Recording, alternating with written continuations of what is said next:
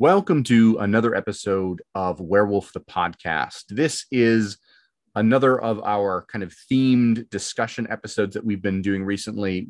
Couldn't quite call it a Galliard's rant, though I'm sure we are going to rant several times in this episode. But today I am joined by Victor Kinzer from Walking Away from Arcadia, and we're going to talk about queer themes in Werewolf the Apocalypse.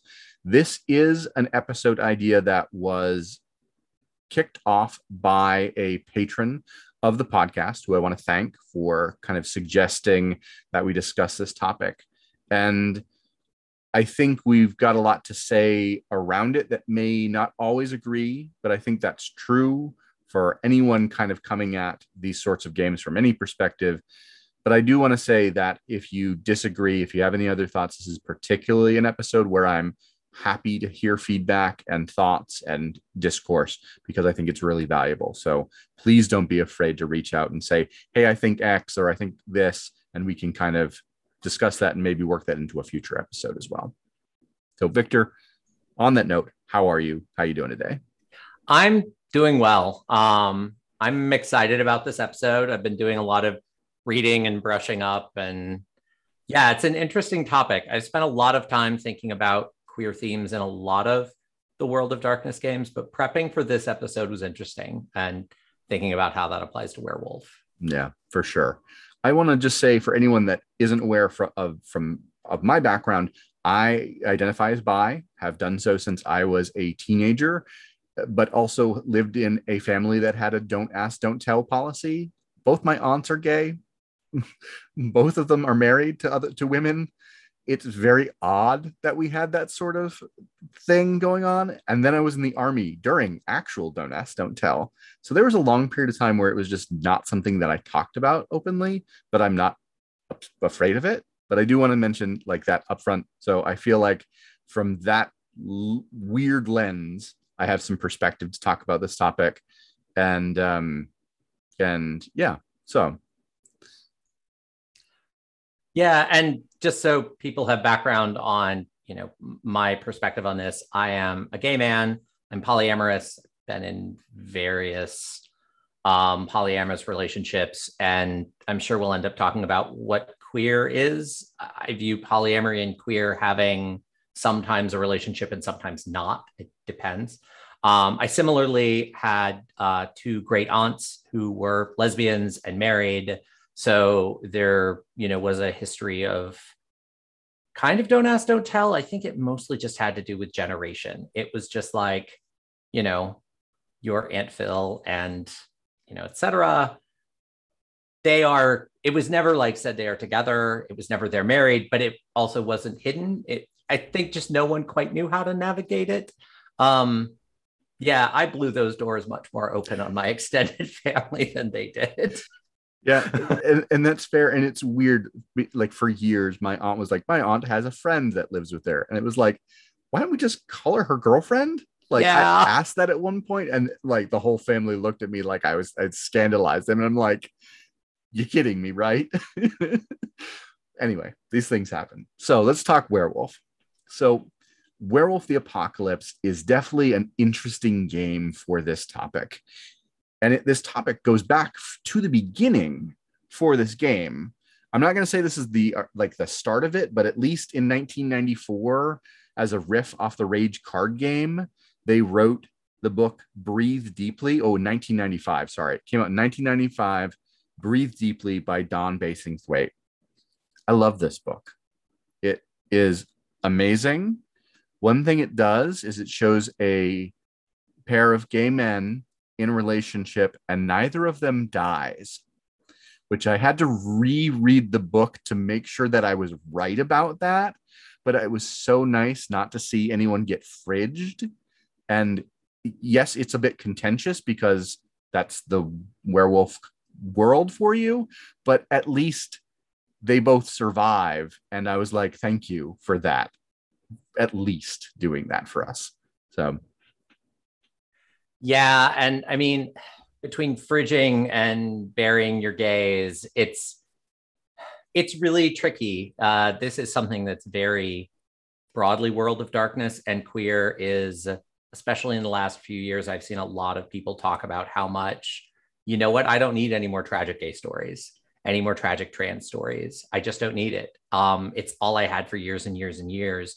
And aside from queer stories, I love a good tragedy. I love a good story about the death of the human soul. I like the darkest corners of this world. And at first, I kind of reacted negatively to that. Like, no, I want my tragedy. I want my Arthurian tragedy. And then I like went back and watched Angels in America again and watched like all the like early queer media I'd grown up on. And I went, oh, so I loved all these things before I started consuming queer media. So I still have that association. But if I didn't have that love affair and this had been my last 2 decades, yep, I'd be over it too. So I've kind of come around on that topic, and it does make navigating this intentionally dark world with queer themes a little more complicated. Yep, it absolutely does. And so let's for a second back up and define how, at least how we are using queer. I will define it how I use it, how I understand it.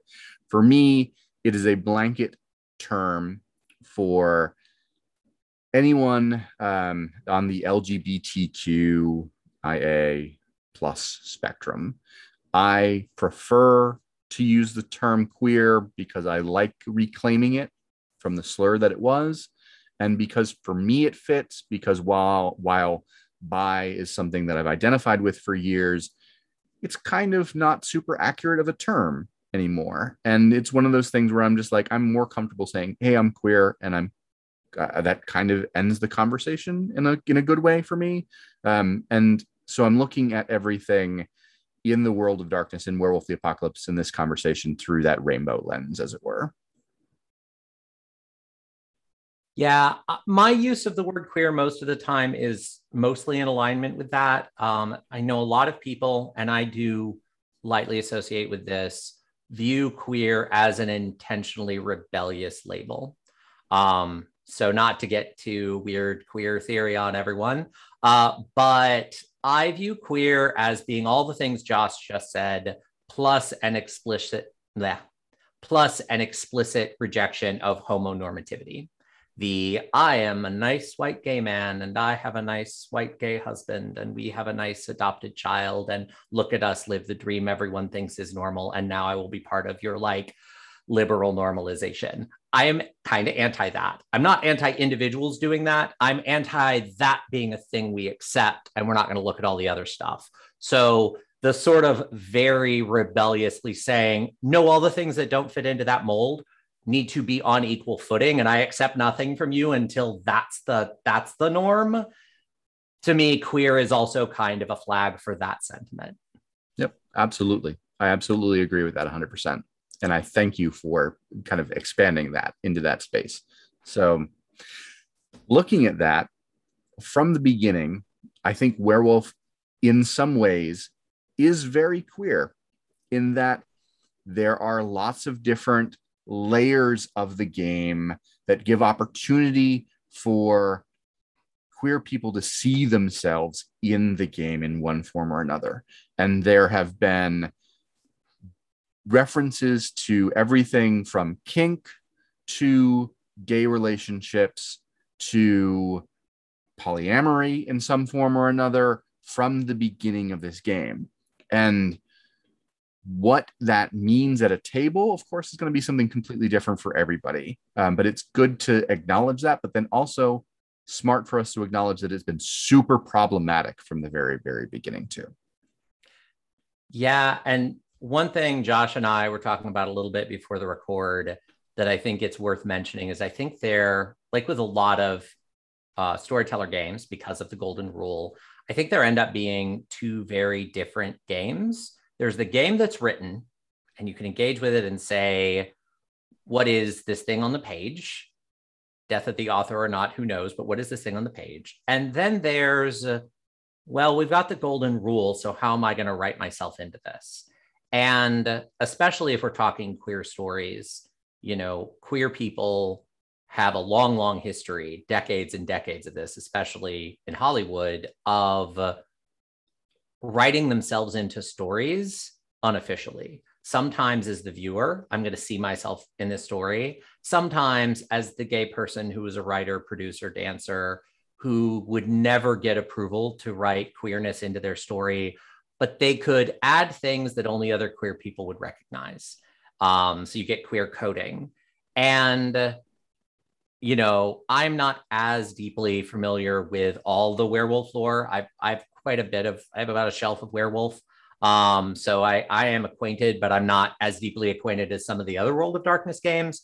There's a ton of queer coding in Changeling, probably more than any other game. There's a fair bit of queer coding in Vampire. I haven't seen as much of it in Werewolf, but there are places where it shows up. And reading yourself into a thing is 100% legitimate.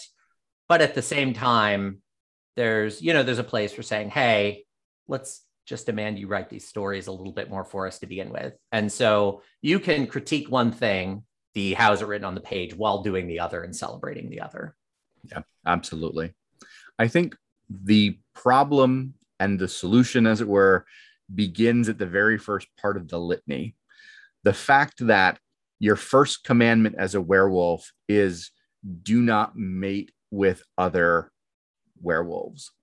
That is a thing right from the beginning. And it's from there as a beginning. And it also ties into this other element of the unsaid part of that line is that you need to mate with something. And by mate, they explicitly mean have children.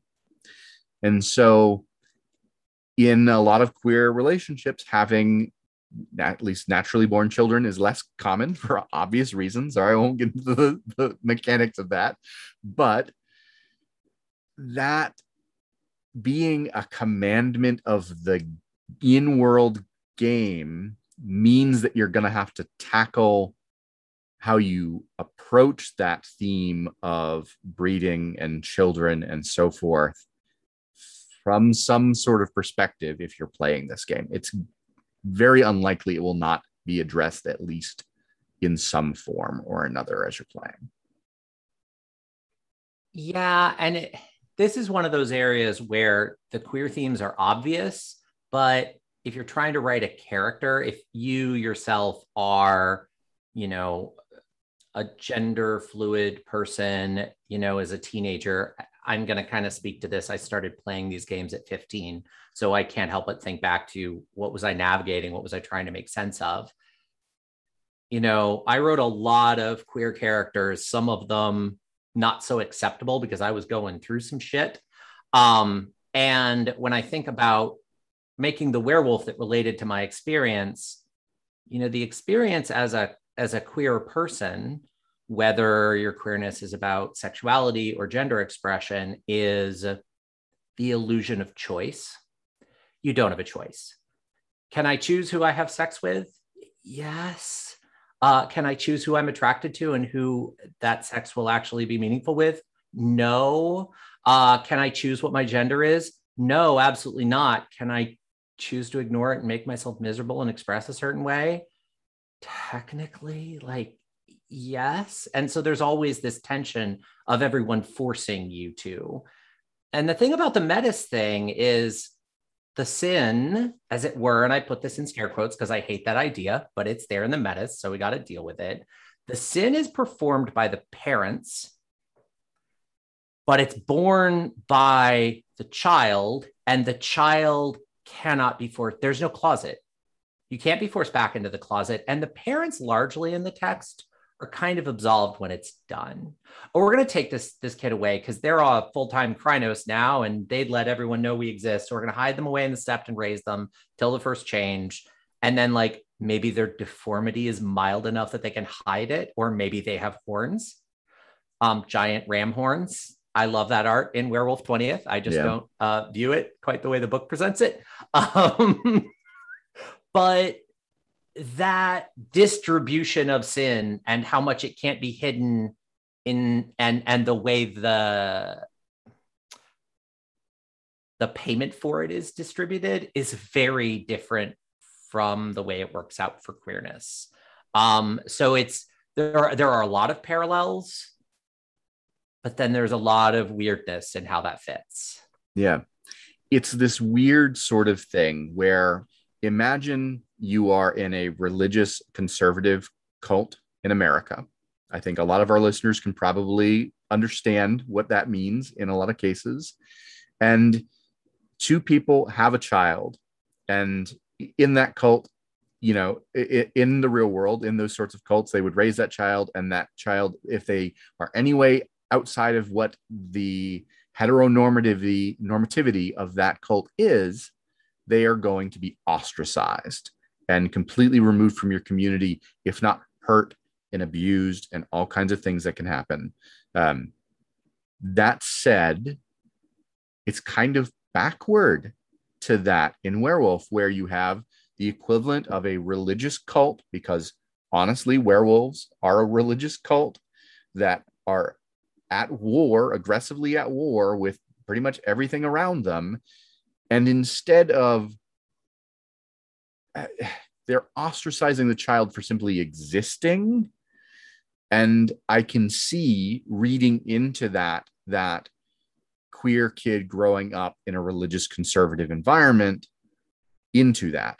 But you have to read into it backward to get there. And I find that part difficult.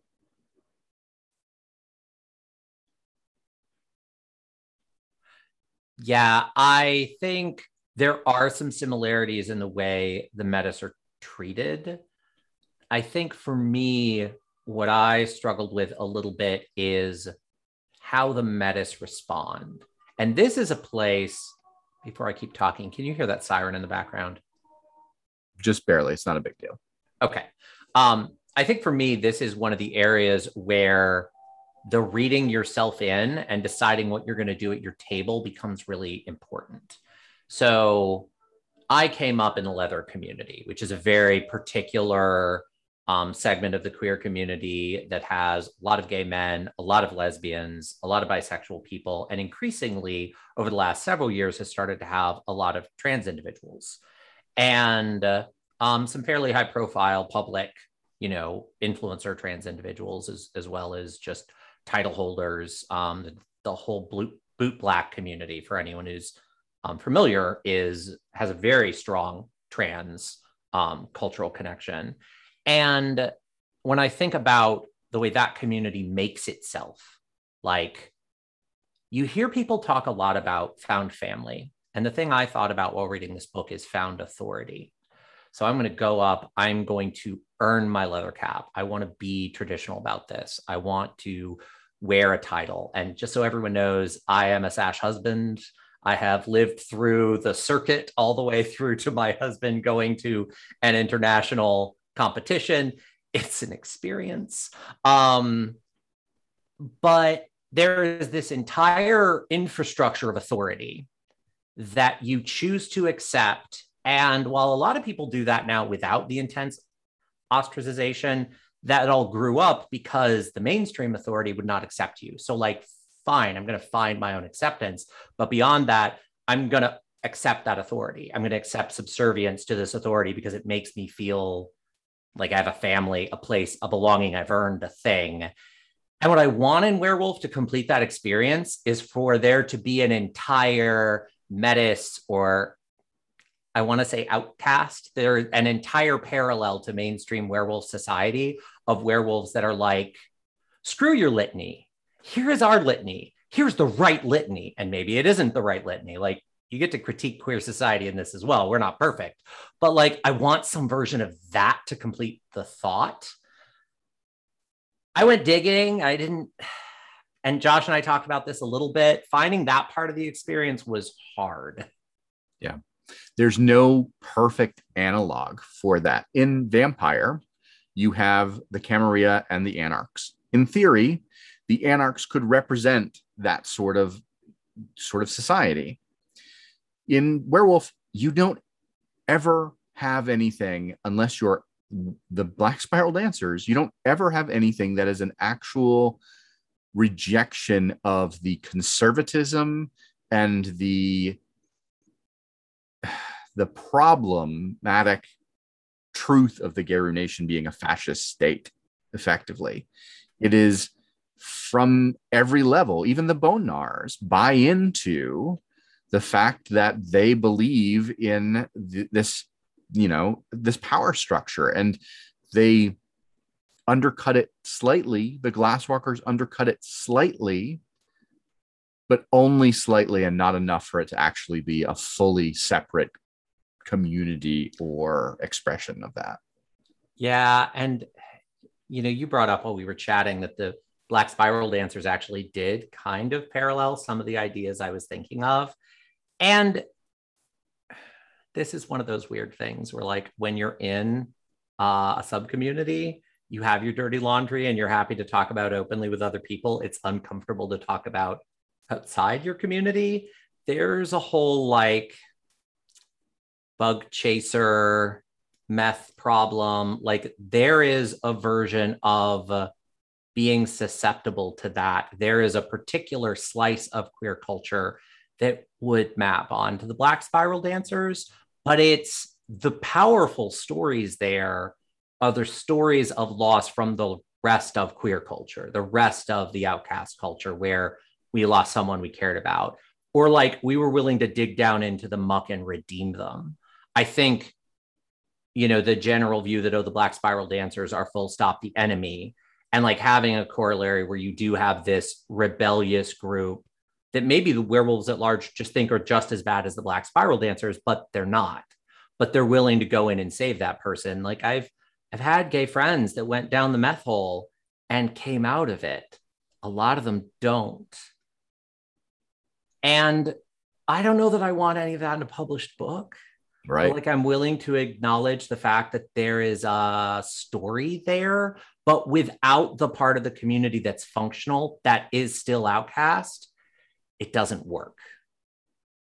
Yeah. Yeah. It's one of those things that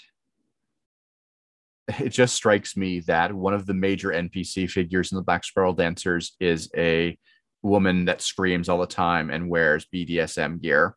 And I'm not saying anything necessarily with that, but if you look at that and go, I wonder what the writers were thinking, there was certainly a theme that they thought they were hitting there, and it's not great. It's not. And the other thing that I struggle with across all the World of Darkness, but I've definitely seen as a problem specifically with Werewolf, is all the World of Darkness was written as satire. It was meant as, here's this terrible thing, and we're going to highlight it in a way that you can dig into it. And sometimes it was very successful. The Pentex Subsidiaries book we were talking about before the record, great satire, fantastic satire. Maybe a little hard to use as a game artifact, but like great satire. Freak Legions, great satire. Some of the other areas, I'm like, was this satire? Was like the version of this in the core book satire, and then a different writer just picked it up and ran with it in a source book, and like they didn't write it as satire? Like, it's a lot of it doesn't read like satire, and how much of that is an accident and how much of that is there are dozens of writers here and not all of them are aligned on that intent. Yeah. And it's some of this content is touchy, especially when you get into queer themes. So I struggle with that a lot. Yeah, same.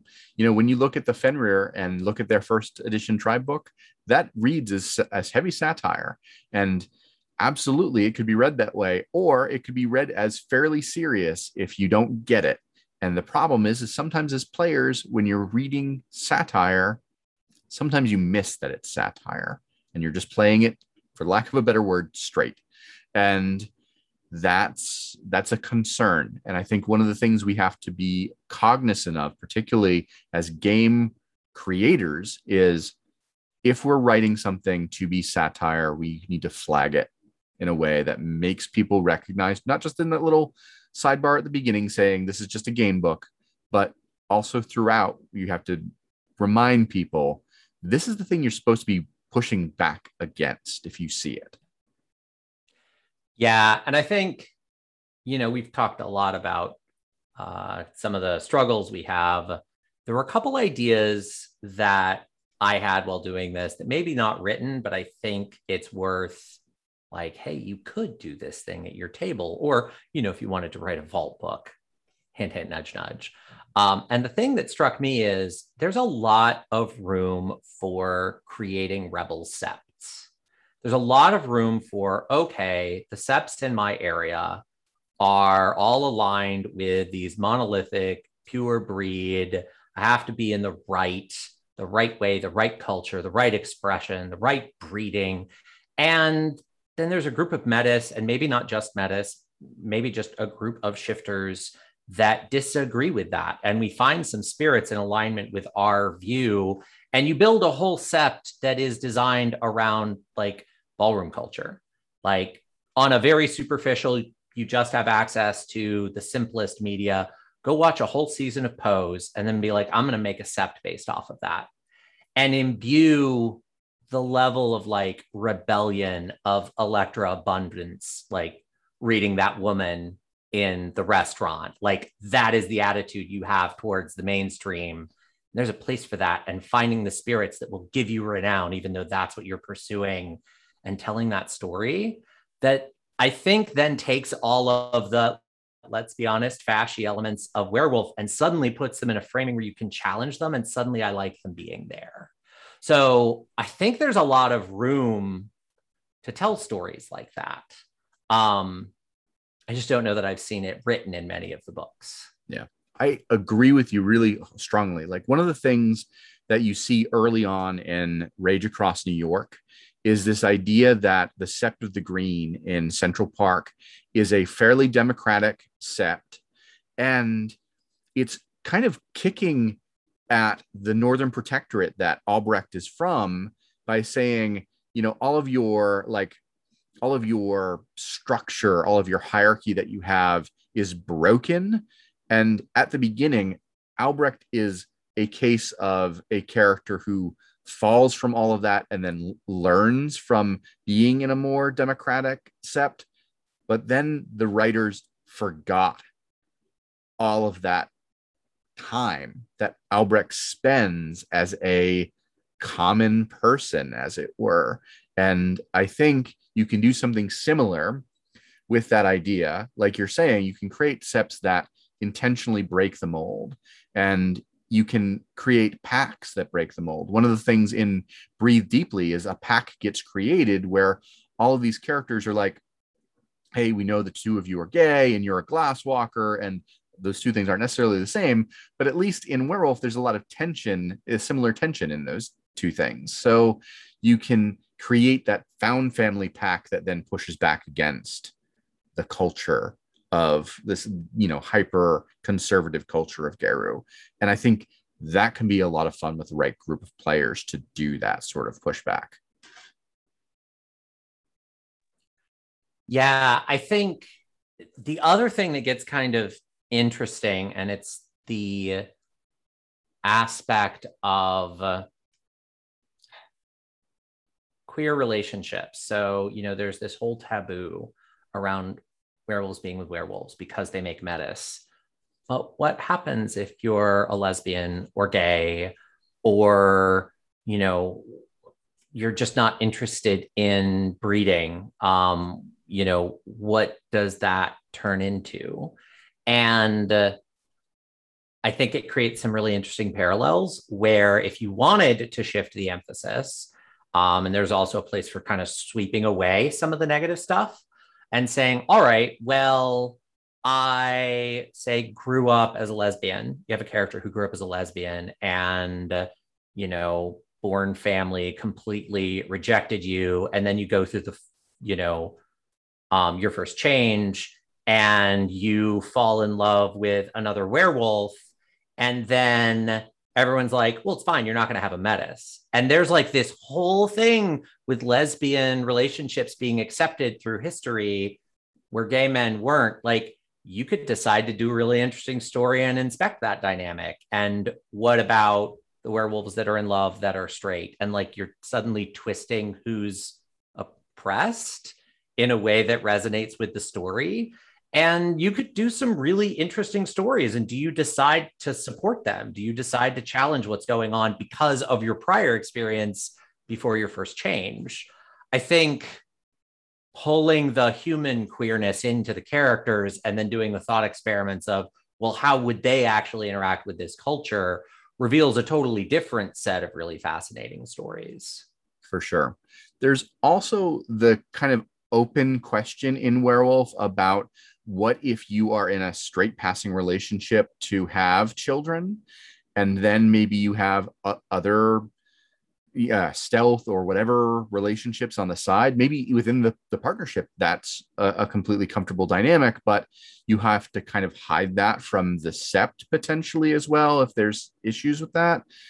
There could be stories there that if you're comfortable exploring that can be a beneficial space to at least see some reflection there, because we all know those stories of men who sleep with other men outside of their like otherwise straight relationship 9-to-5 job situation, and that is what it is. That is a thing that can get reflected in the game if you want to.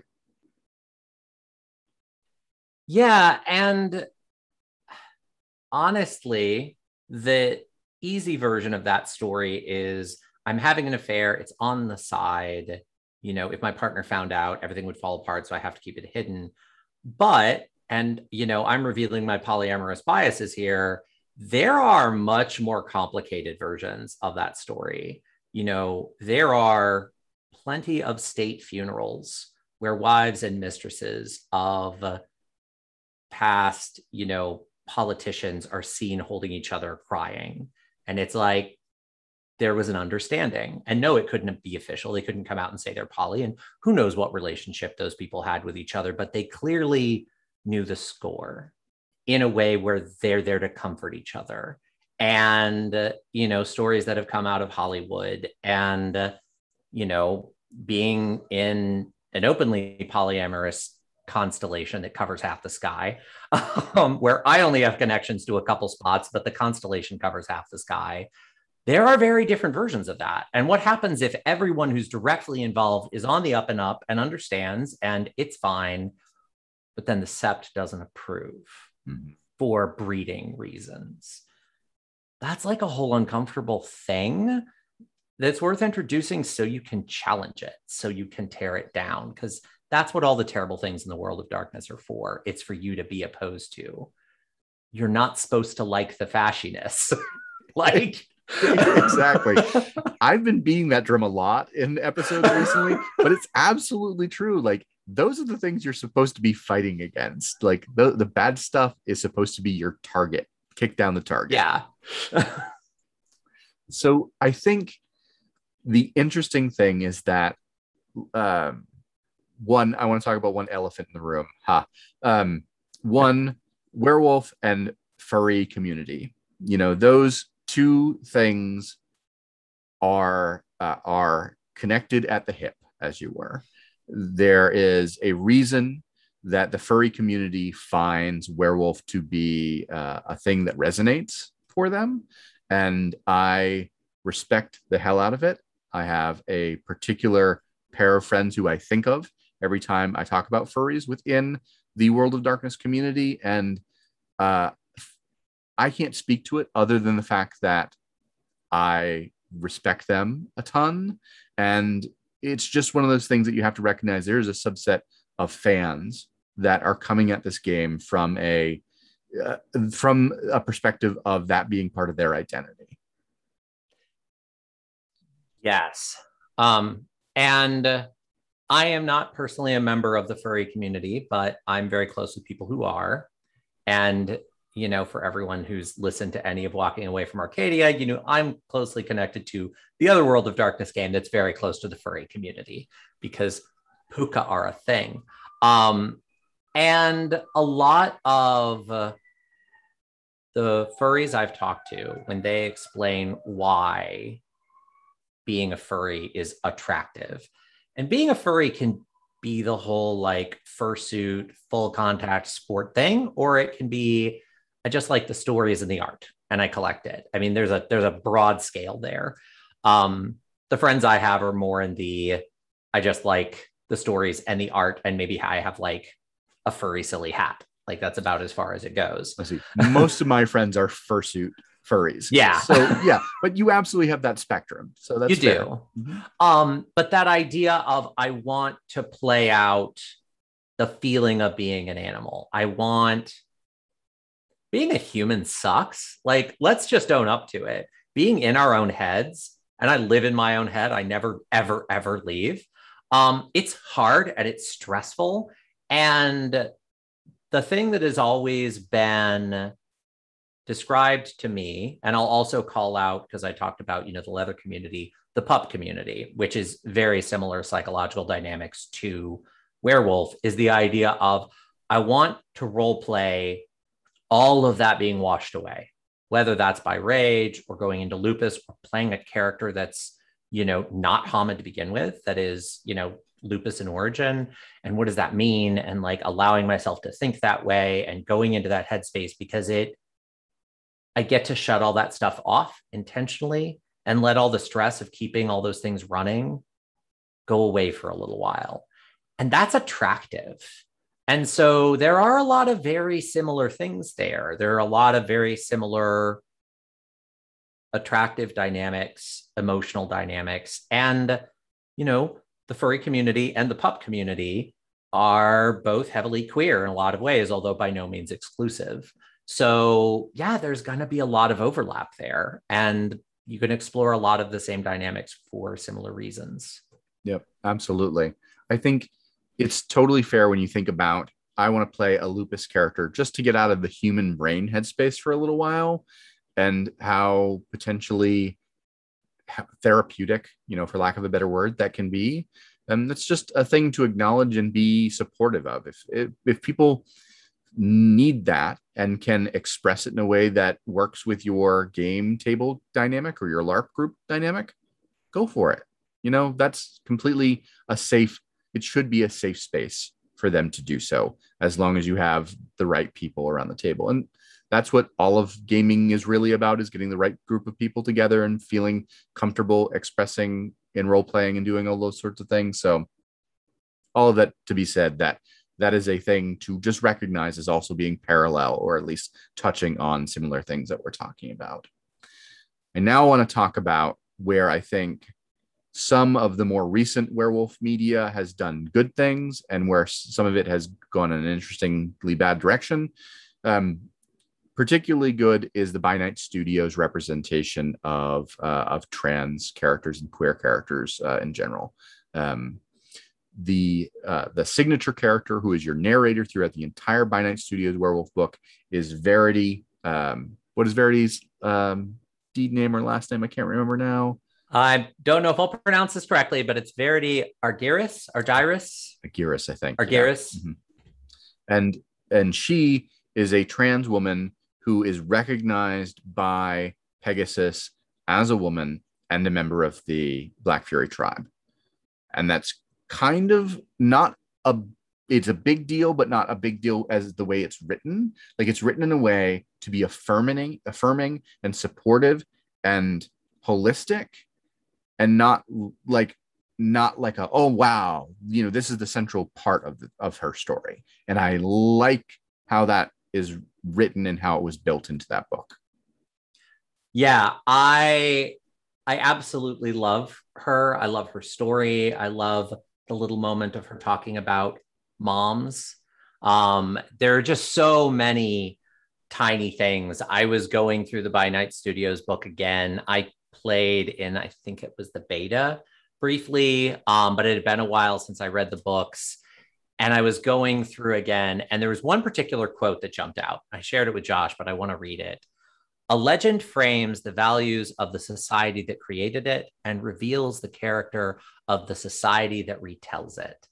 And I mean, I loved a lot of her quotes, but that one is one absolutely true. I've been watching a lot of videos currently from this gentleman on YouTube called Jackson Crawford, and he's, digs into lots of translations of Norse mythology. And, thinking about what's the underpinning of these. And he does talk about the values of the time and why these things were probably emphasized. Some things that are great and some things that we would think are awful today, and also thinking about like that satire dynamic we were talking about. In thinking about these games and narrative in general, a lot of times when critiquing it, when talking about what's good or bad, I'll hear people say, oh, well, because of XYZ, it makes sense. And XYZ is a thing in the game. Somebody made a choice to do X, Y, and Z. And I'm not interested in X, Y, and Z existing and making the third thing make sense.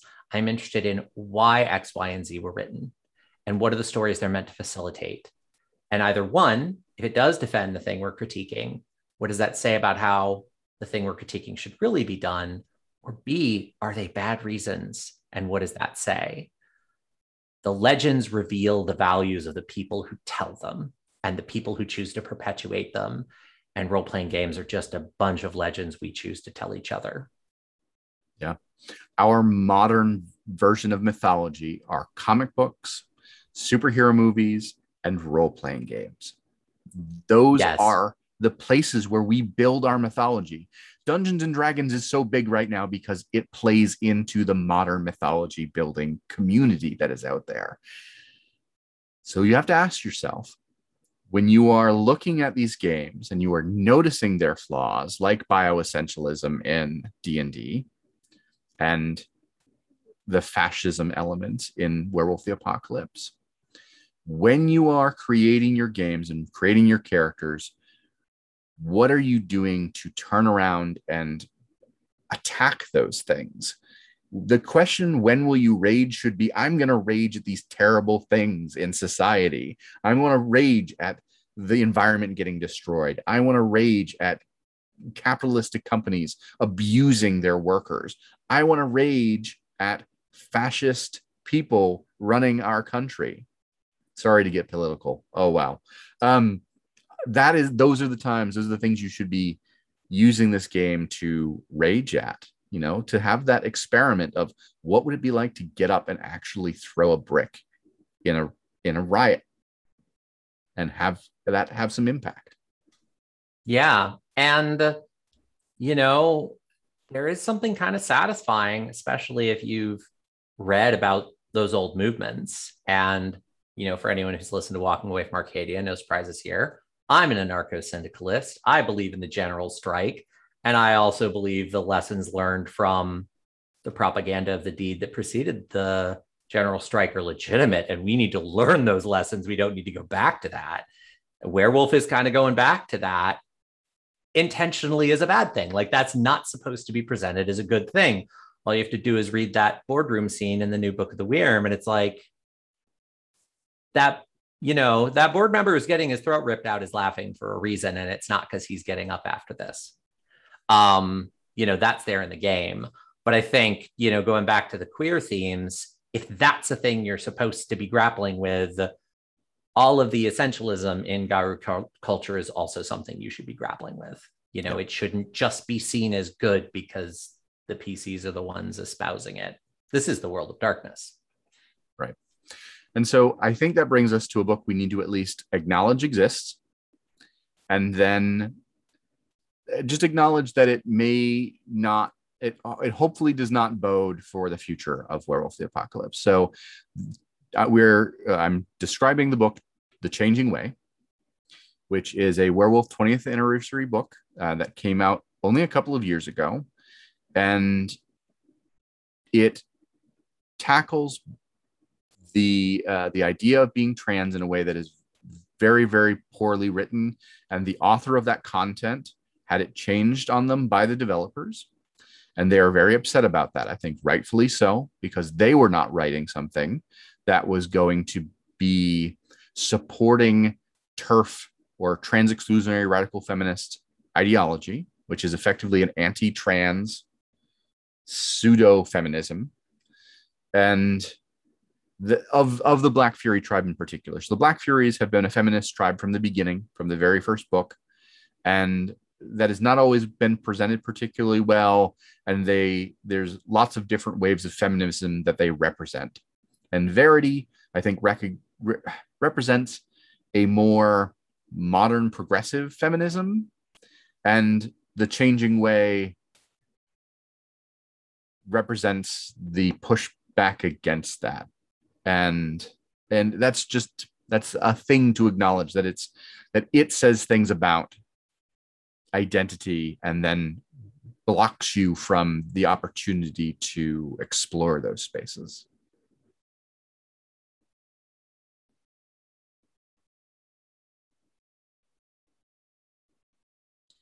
It is worth acknowledging that this book has two really horrendous paragraphs that are incredibly bioessentialist, and then immediately follow it up with not all Garou are arrogant enough to think this, and here is a spiritual path to basically go through transition. It's only a couple lines of flavor, and like I was thinking about this a lot when I was reading through the Metis gifts. And there are some Metis gifts that get into you're better at metamorphosis, you're better at change, but they don't ever go as far to acknowledge this. And it just felt like a fig leaf.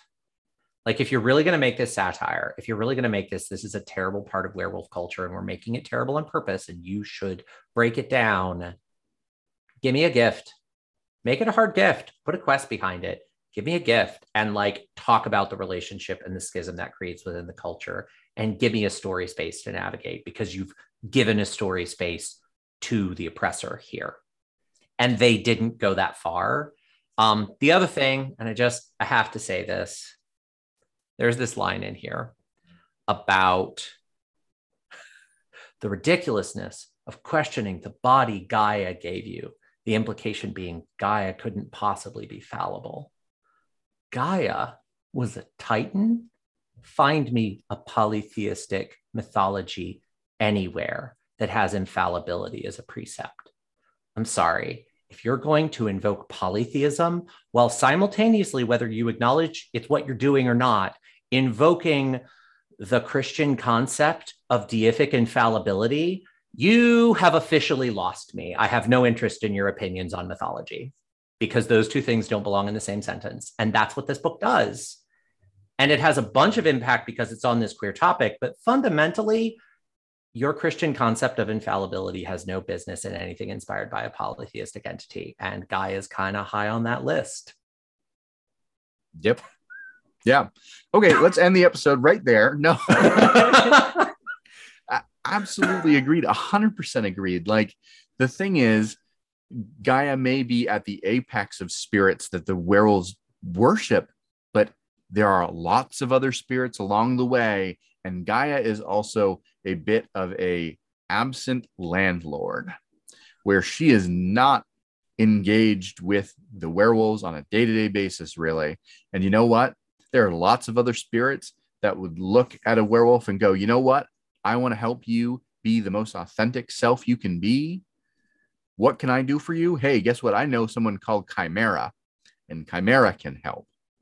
Or, you know who else can help? There's tons of different spirits that could help.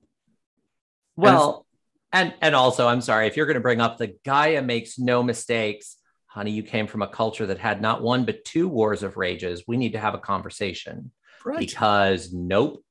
No, you don't get to hold up that fig leaf, not until that's resolved and taken care of. And I've had too many Garou PCs at LARPs be like, we should bring back the War of Rage, because they want to be edgy and rip on the fair up PCs. And I'm sorry, if that is still accepted as much of a thing in modern current Garou culture as it is, then I don't want to hear about Gaia's infallibility. Don't want to hear about it. Yeah. I feel really similar when I hear people be like, oh, we should bring back the Impergium as a thing in the game. Like, there should actually be Garou doing that. I'm like, no, I don't want to play that game. Like, I'm okay with a couple of Garou saying, well, why don't we do this? With like the Red Talons are supposed to be doing. But I think, one, that's stupid. Wolves wouldn't actually think that. And two, it should be a very small group of Garou that, again, you're pushing back against and saying, no, you're wrong. That is the worst. It was the worst thing we ever did. Doing that again would be just as bad as going and killing off all the Camazot or the Gronder or any of the other people we've genocided. Yeah, it's there. That's a whole other episode, is genocide and werewolf. But yeah, I think, just thinking about this whole idea of infallibility as an excuse to be anti-trans gets back to where are the interesting stories to explore for trans identity among the Garu and shape-shifting, and maybe do more than just this couple narrative lines implying there's a gift path, and like make a gift. And how does gender identity shift? Like, it's really easy. And speaking to essentialism, this text only talks about, I'm going to read these words and I apologize. Powerful jaglings and greater spirits can mend the rift between a werewolf's body and her nature. And like, there's a whole swath of the trans community that does not experience dysphoria. Right. And I am all for that being a dynamic if you do experience dysphoria and you want to explore that. But having that be the response erases all of the trans identities and experiences that don't include dysphoria and are fluid and are changing. And do we want to explore how that manifests in an intrinsically shape-changing creature, especially for a game that has borrowed a lot from indigenous cultures, some of whom had societal roles for that. Some of the European cultures that the European tribes trace back to before Christianity had societal roles and norms where that wasn't a problem. I mean, let's talk about gender in Norse myth. No, really, let's talk about it. We can talk about that topic for a long time too, but yeah.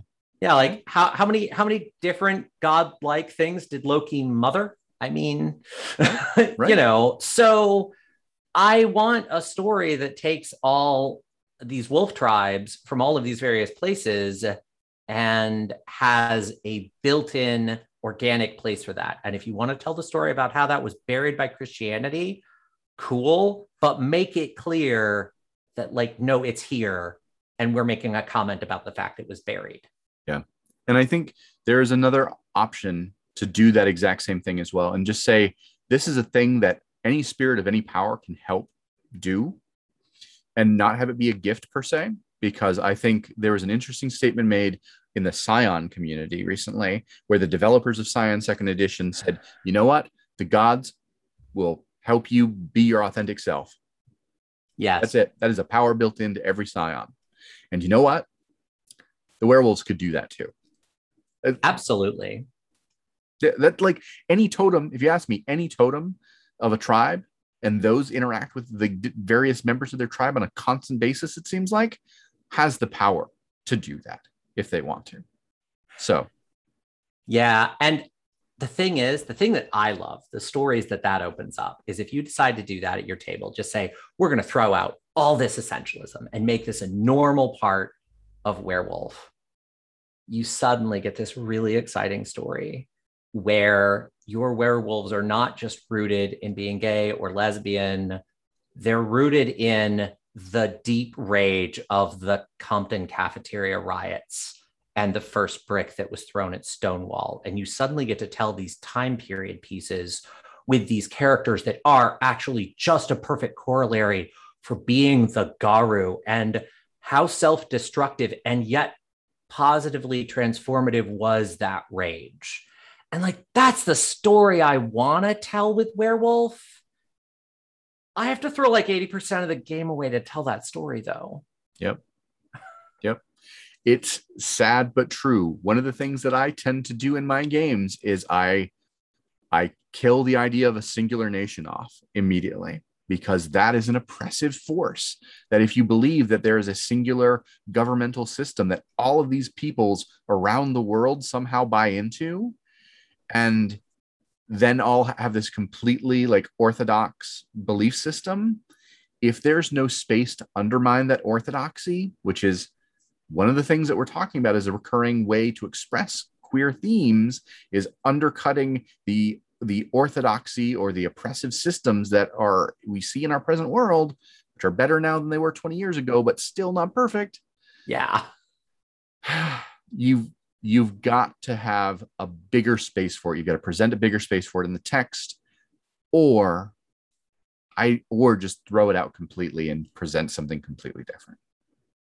Yeah, I kind of want to make this change in all of the World of Darkness games. I consistently want to, if I don't throw out whatever the main force is, I want to take away their monolithic control. Mhm. Like most of the main, overwhelming governments of the supernatural are actually fine if they only control 60% of things. And the remaining 40% are the people who are like, cool, you have power, but it doesn't have any intrinsic legitimacy. It's just you happen to have it. And I can find a corner of the world where I don't get to care structurally. And maybe that catches up with me. And like, that's how anarchists actually live in the world. I'm fine with that. But yeah, I want all of these games. Basically, I want all of these games to have as much space for Renegades as Wraith does. Yeah. Wraith is the only game that actually gave them enough of a space in the canon, in my opinion. Yep. I think Vampire tried at the beginning, and then it fell in love with the Camarilla, and that is a thing. That is a thing. But I think we've talked about a lot of cool things in that people can at least examine in Werewolf and try to reflect on and think about how to if they want to include queer themes in their werewolf games, how they can do so, maybe the things to specifically push back on so that they're doing so more effectively. And I think if folks have questions, thoughts, or if they have emotional outbursts from this episode, I recognize and appreciate all of those. Victor, if folks wanted to find you and talk to you, what is the best way for them to do that? The best way to do that is to look up Walking Away from Arcadia on Facebook. Simon and I do respond to messages there. I respond a little bit more than Simon. He's sort of gotten off Facebook for his own mental health. That's probably the easiest way. And you can also just find us at Walking Away from Arcadia on Podbean or basically anywhere that podcasts are syndicated. Fantastic. And people should, if you haven't listened to Walking Away from Arcadia, you are missing out on an excellent podcast that is a great exploration of Changeling. And one of these days I will actually play a Changeling. I played a mage in a Changeling game, and I'm not bitter, but I do think I should have played a Changeling in that game, but that's okay. Yeah, your dice also were not kind to you. Your sphere rolls were hard. Never good to me. My dice hate me. No. Anyway, so until we finally get an answer to the question, when will you rage, which I answered earlier in this episode, I'll talk to you again next time.